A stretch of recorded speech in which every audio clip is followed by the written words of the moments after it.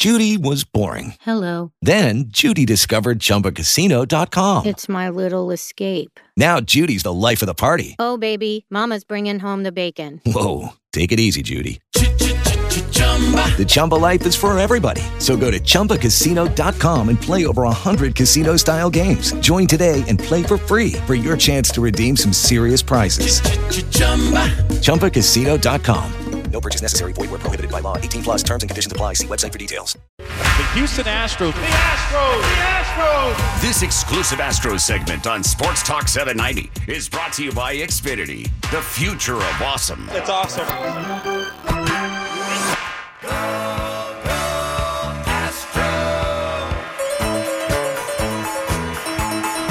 Welcome back. We are switching gears and talking a little bit of baseball, as we've had a whole lot of baseball, as we had a double header split by the Astros, winning their first, losing the second.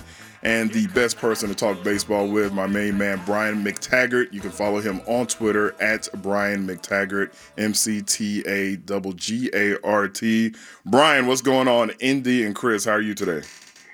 Doing well, guys. How you doing? We are good. Tell me this from your perspective as a doubleheader. How does that work? After the first game, do you have to quickly put something together, then get back to watch the second game, then put something together after that game? Or do you wait for both games to be complete?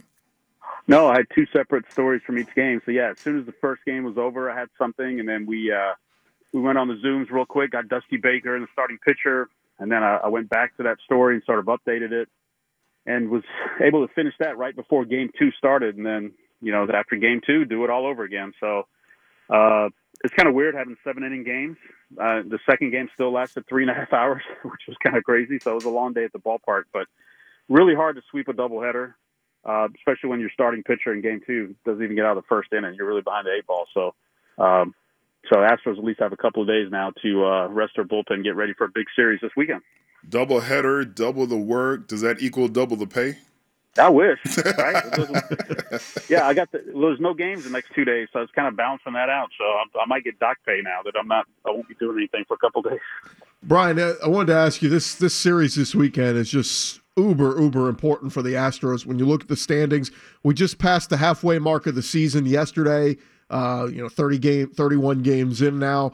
But when you talk about this division, the Astros are 4 games back of Oakland. And look, the Astros are probably going to make the playoffs regardless whether they win the division or not. But in my mind, you just need to go out there and make a statement this weekend, because it's not hard to look at the schedule and realize they beat up on the crappy teams and they've lost to the good teams like the Dodgers and the Padres and the A's. I just feel like, man, if you can go take 2 out of 3 against Oakland, that'll go a long way with keeping you in this divisional race. Yeah, I think you're right. I mean, it's the last time they get the A's at home. Not that home field advantage is huge nowadays, but the season's half over, like you said. So if they could win 2 out of 3 and cut that lead by a game, but they can't afford to get swept. I mean, they get swept by the A's, the division's over. I mean, that's it. They'll be 7 back with 25 to play. I mean, that's they're not going to come back from that. And you're right. I mean, they're going to make the playoffs at this point. The division is so bad beyond the Astros and A's that 2 teams make it. So I mean, they're pretty much a lock to make the playoffs. But at some point, you do want to flex your muscle and say, this is our division, and let's make it close going down the stretch. That being said, I mean, I think the A's are the best team in the division, and I think they're going to win the division. But I mean, that Astros have not played as well against the good teams, beating up on the bad teams. I mean, that's what you're supposed to do. But at some point, you show you can go out there and compete with a good team like the A's, because they're pretty complete right now, and they're playing really well. So it is a big series. With Bielak's struggles and the fact that Christian Javier would probably be playing minors if all things were normal, would you say, or could you say, that the Astros have the least experience when it comes to the pitchers right now in the entire division? Yeah, I mean, the A's have a lot of, new faces as well, but I don't think anyone's gone through what the Astros have gone through and had 9-10 rookies in their bullpen all at once, too.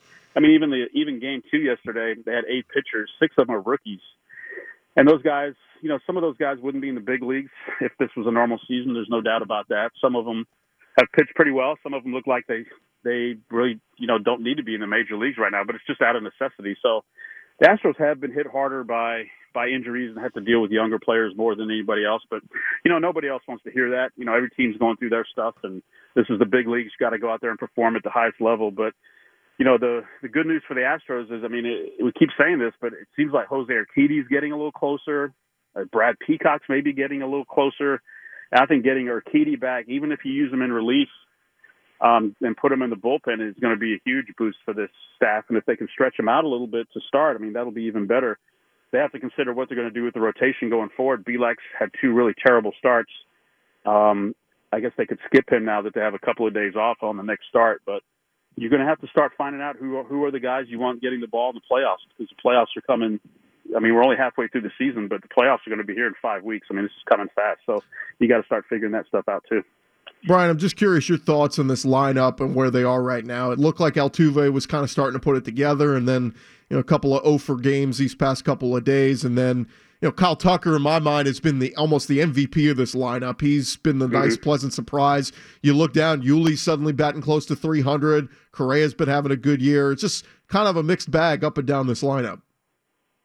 Yeah, mixed bag for sure. And, Tucker, you're right. I think I would pick him to be the first half MVP. And he's been a big development because, at the beginning of the year, it was like, where's Kyle Tucker going to get his at-bats? You got the 3 veteran outfielders. You got Alvarez. How are they going to mix him in? Well, he's playing more than anybody. Just, Alvarez is out. Brantley was out. Springer's out. So there's no, they need Kyle Tucker. And he's played really well. You got to tip your hat to him. But they need Springer to get going, number one. They need him healthy. They need him producing at the top of the lineup. And so it looks like they could get him back in the lineup on Friday after he took that nasty pitch off the elbow. But Altuve, that's a tough one because, he looked like he had turned it around a little bit on the road trip. And then we come home and it looks like he's, like the guy we saw the first 4 weeks of the season, which is a concern. But we're sitting here past the halfway point of the season and he's hitting, 210. Springer's hitting 1-something. I know it's a shortened season, but their chances to go anywhere in the playoffs, they need those 2 guys hitting. Look at their playoff track records. Both Altuve and Springer have been unbelievable in the playoffs. But they need Gurriel to keep it up, and Correa's certainly done a nice job and is having a really good year too. But to me, if Altuve and Springer don't get going, I don't think they have much of a shot to go very far.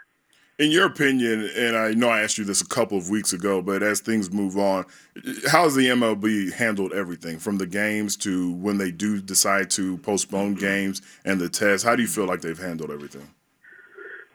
Well, I think so far so good. We're still playing, and we're getting closer to the playoffs. And like I said, the whole reason we're doing this is to get to the playoffs because that's where the big money's going to be made. There's going to be $1 billion at stake. So they've had a lot of adversity to work through with what went on with the Marlins and the Cardinals, and they've been able to work through it and get those teams on the field. And they're starting to build up their game totals now. They're back over. The Marlins are over 20 games now, so they're kind of catching up to everybody else. No one likes 7-inning games. No one likes the runner at second base to start extra innings. But those are just the things we got to do this year and just swallow it until we can get to October and hopefully get through that. And that's what's going to be interesting because to get to October, they really can't afford to have a COVID outbreak because that would really destroy the postseason. So I just wonder if they're going to go through with this bubble format or what. But the fact we're still playing baseball here in late August, I think baseball has to be happy with that. Last thing, Brian, we know that the trade deadline is coming up here. If you go by what some of the national rankings say or MLB.com's rankings, that it shows the Astros farm system is not as loaded as it once was. I think we got spoiled so often thinking about how talented that farm system always was. And, they're always going to be players at the trade deadline. This year's a little bit different, but they do have needs. Is there a move or an arm or a bat or something you think that could make a difference for the Astros at the deadline?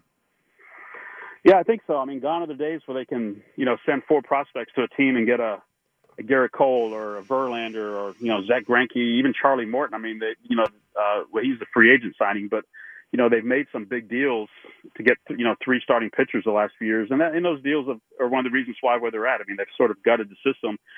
But relief pitching is a little easier to get. You can get a reliever for a mid-level prospect, especially if you get somebody who's is going to be a rental for 27 days.